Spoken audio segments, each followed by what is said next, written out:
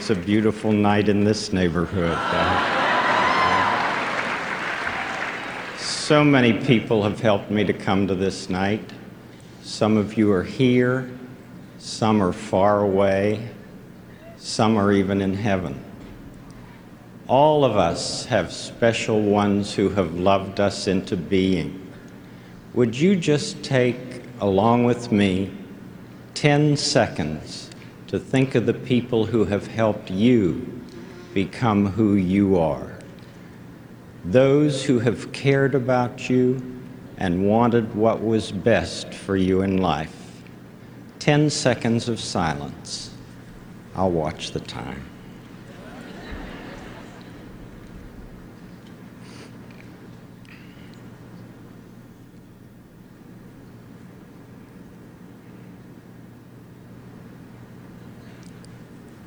Whomever you've been thinking about, how pleased they must be to know the difference you feel they've made. You know, they're the kind of people television does well to offer our world. Special thanks to my family and friends, and to my co-workers in public broadcasting, family communications, and this academy for encouraging me, allowing me all these years to be your neighbor. May God be with you. Thank you very much. That's Mr. Rogers, everyone. Good morning.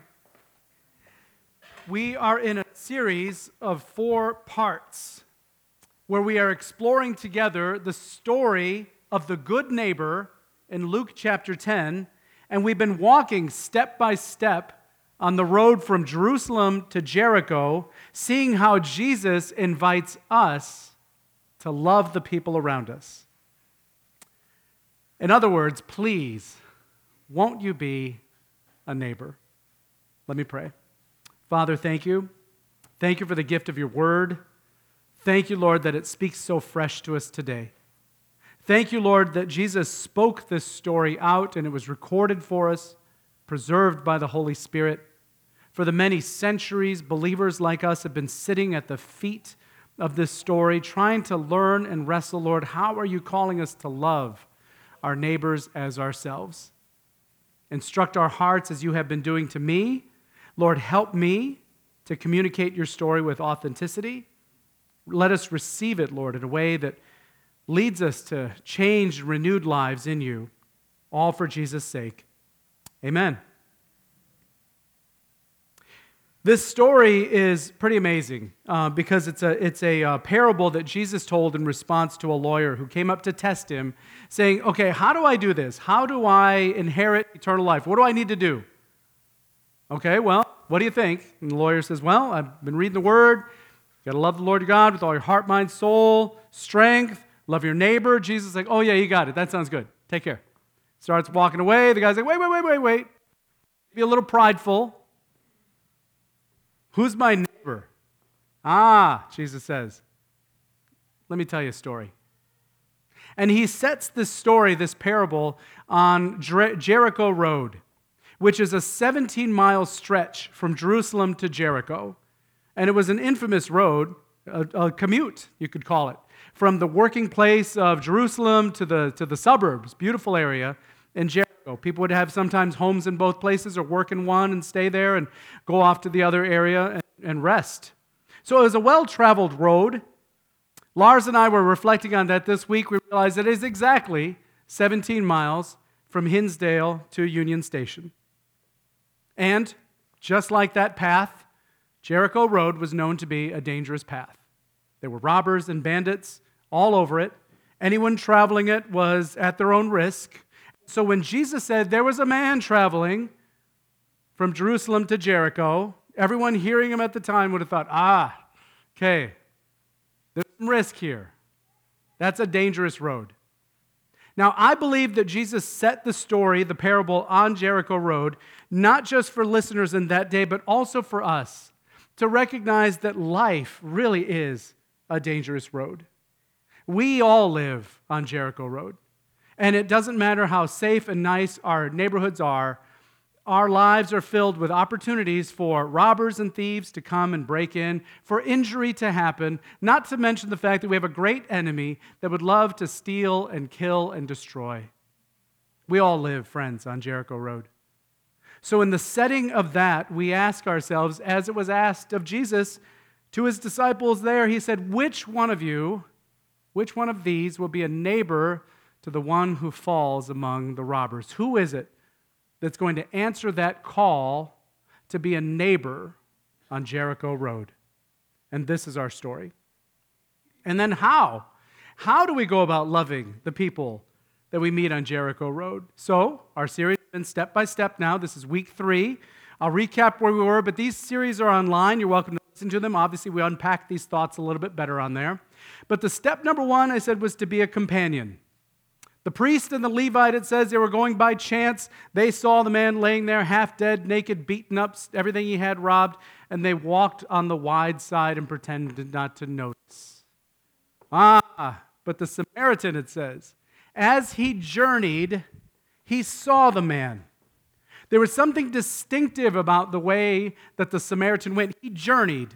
There was an intentionality to his walk as he journeyed. Now, that's our invitation. Step number 1, how do we begin to love our neighbors? I think it's begin walking with intentionality, journeying through the course of our day.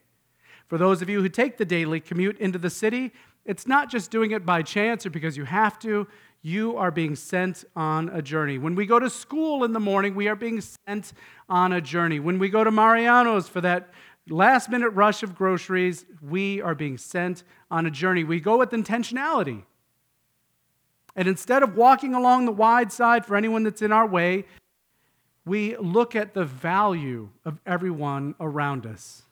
Now, we do that because they're made in the image of God, just like you and I are, brothers and sisters in that. We see value in everyone. And I think one of the most practical ways that we can be a companion on the road is to simply be nice. Can I be honest with you for a second? We moved here a little over a year ago from, yes, it was the Bible Belt of the South, Texas. But I'll be honest, there's not a lot of joy in this area. We live in some of the most beautiful neighborhoods I've ever seen, with opportunities abundant. And many of us drive wonderful cars. We attend schools of great reputation, and most of the stories I hear are kids come out of these schools and they go off and they go into wonderful, wonderful opportunities. But there's not a lot of joy in this area. In fact, I see kind of the opposite. I see a lot of grumpy faces. I see them on the road. I see them in the store. I see them in the schools. I just go around and see a lot of grumpy faces. So I've been trying something different. As a companion on the road, I've been trying to do something different. I'll show you what it is. It's this. I've just been doing this lately. Hey, how you doing? I would do it at grocery stores, walk through Mariano's. Again, last minute grocery run, grabbing some things for dinner that night. Hey, no, go on. You come on through. Hey, how you doing? You'd be surprised. People look, first of all, like, okay, dude, what's that dude's problem? It's just one way I'm looking to add some value to people's life. Hey, just a nice smile, just being joyful. Why? Because the joy of the Lord is our strength. So, hey, I'm just walking around being a companion, seeing value in people. And as the Lord gives me opportunities, I'll ask a question. How are you doing? That's pretty normal. Doing okay. Oh, just okay. Long shift? What's going on? How you been? What I'm doing in asking questions of people is just seeing how they're doing and then also listening. Is there an opportunity for me to take this conversation further? Ooh, I've been working a long day. Yeah, it's my third double of the week. That's tough. You got a family? Yeah, I do. 3 kids.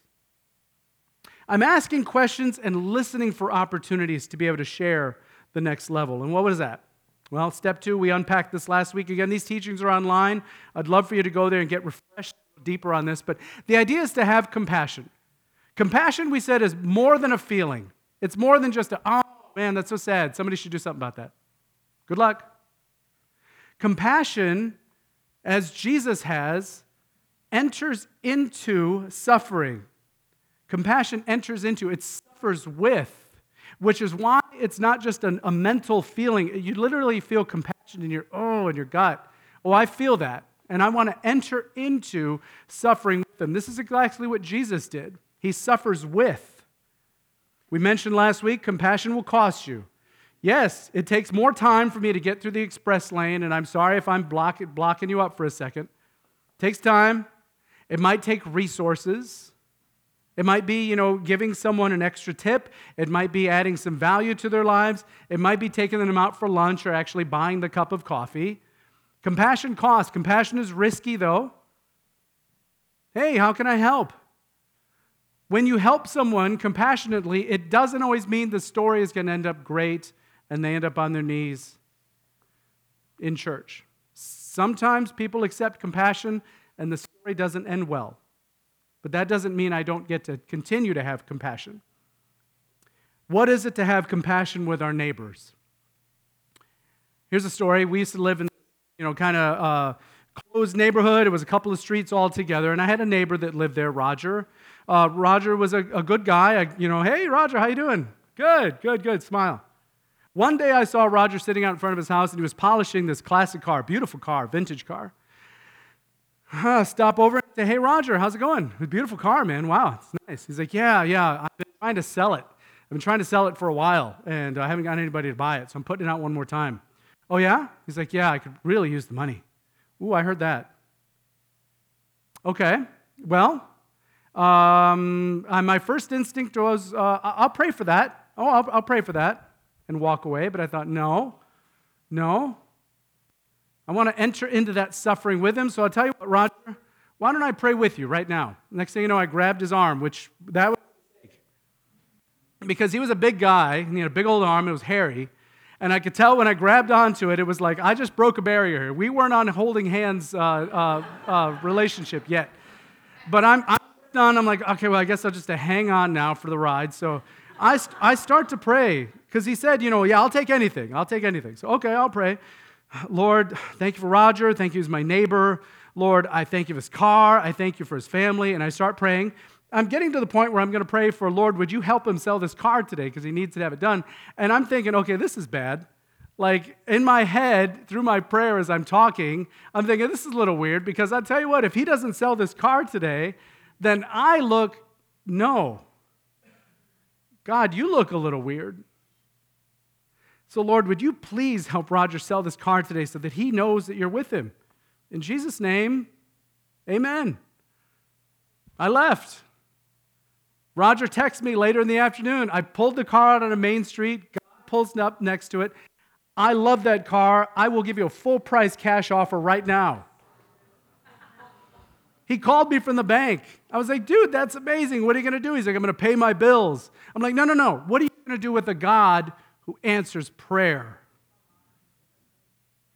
Entered into that suffering with him. See, and this is my next step here. See, when we are a companion to people on the road, when we're nice, and we ask questions, and we see value in others, and then we hear needs, and we enter into and try to enter into that suffering with them, you will have more opportunities to share Christ.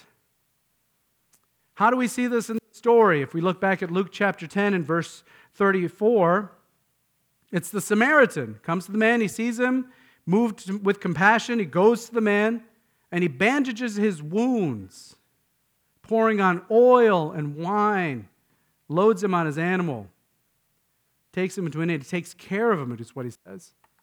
So the good neighbor offered healing to the man who was laying there beaten and broken on the side of the road. And throughout the Gospels, book of Acts for sure, many of our rooted groups are spending time reading the book of Acts right now. We see that God moves with healing often to affirm the truth of the gospel. Often God will move in significant ways, giving release, healing, in a way that testifies to his goodness, that he is there and and the gospel is true. It opens the door for people to receive that good news that Jesus is risen and the Holy Spirit is poured out for all. Back to my neighbor Roger. Dude, what are you going to do? Because I had prayed not just for my reputation, but Lord, in the name of Jesus, sell this car. What are you going to do now with a God who answers prayers? Man, I was so blessed, so blessed. Little less than a year later to baptize Roger and his family. It was beautiful. Friends, and we see that with Grace and Peace too.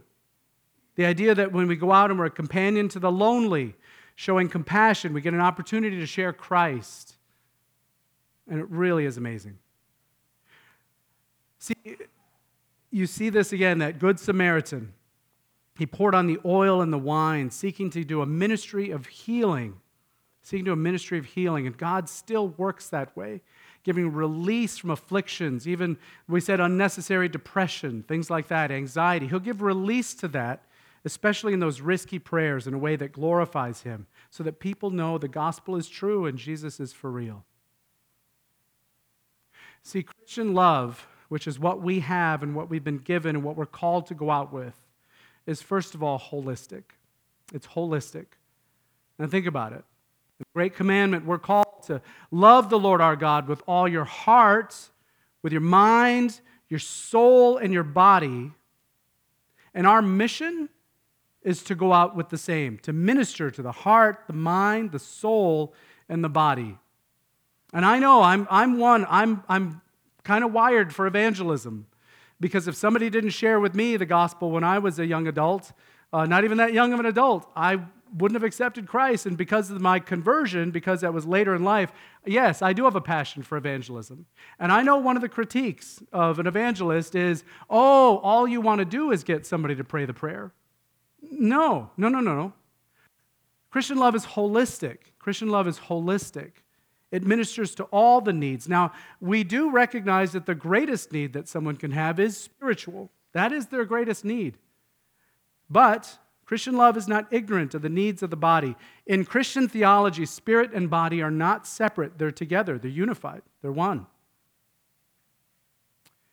Well, what about this? Maybe you've used this meme or you've heard this before. Preach the gospel at all times, and if necessary, use words. Maybe that's one you've shared or heard before. Preach the gospel at all times, but if necessary, then maybe do words. That's emphasis on the acts of compassion rather than the spoken or proclaimed gospel. Usually it's credited to big names like Francis of Assisi, or even Charles Spurgeon has been credited with having said this. Here's the problem. They didn't say it. None of them said it.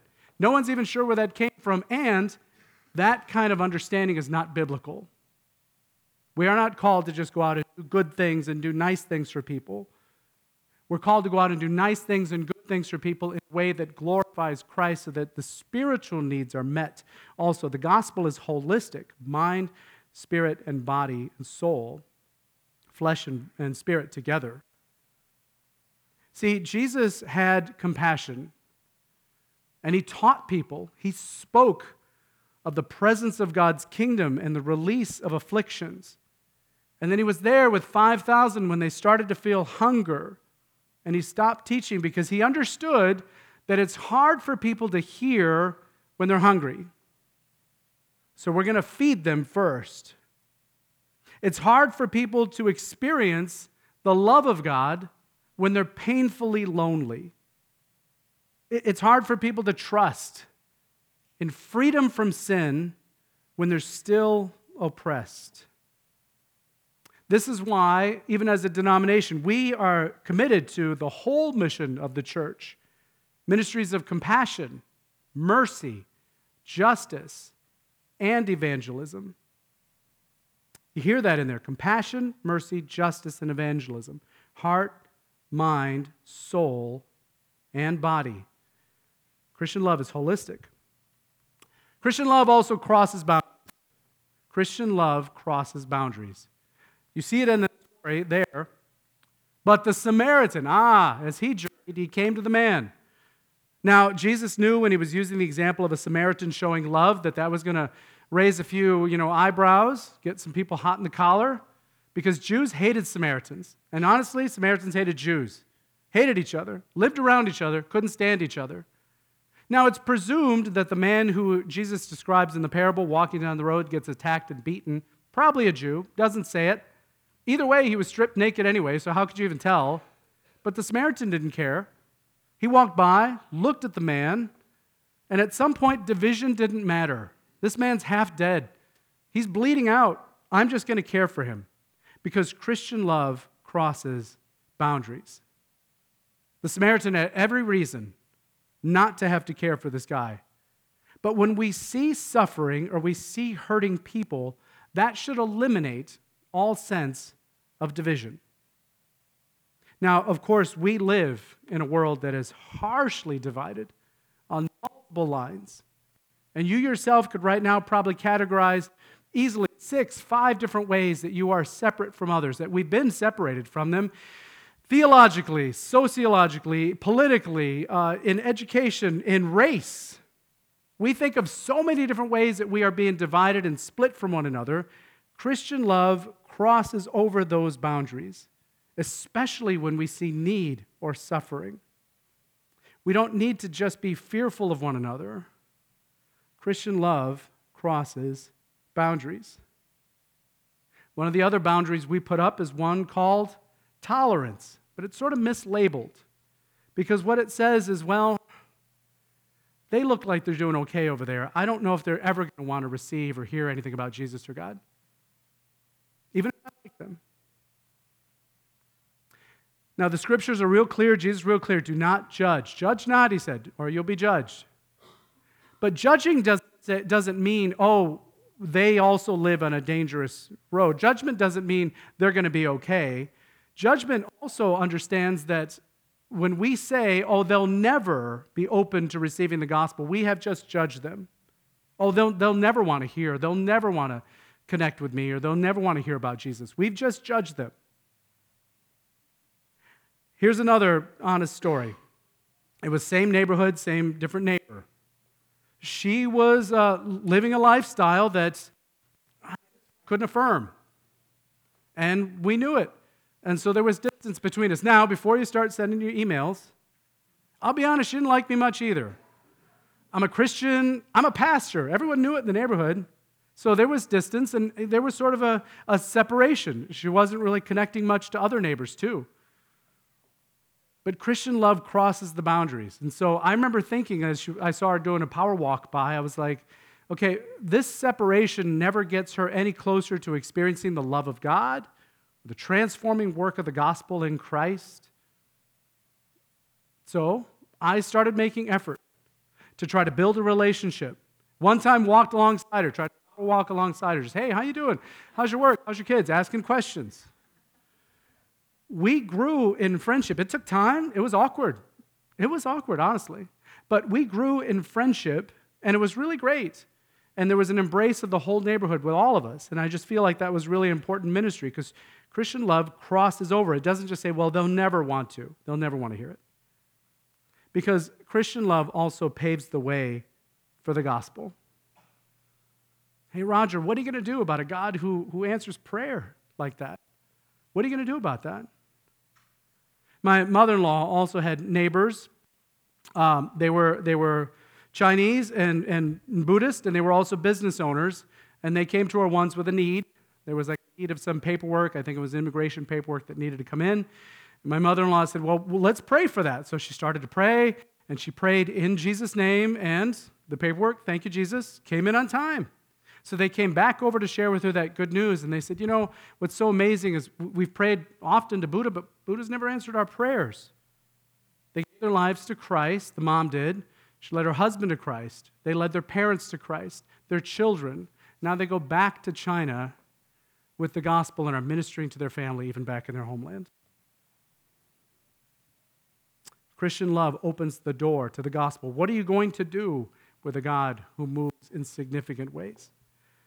Friends, when we go out with intentionality, journeying on our way, and we show kindness, and we ask questions, and we give value to people, it gives opportunities for us to express compassion, to enter into suffering, to give relief in a way that glorifies God and gives us opportunities to say, when they ask, why are you doing this? Why are you so happy?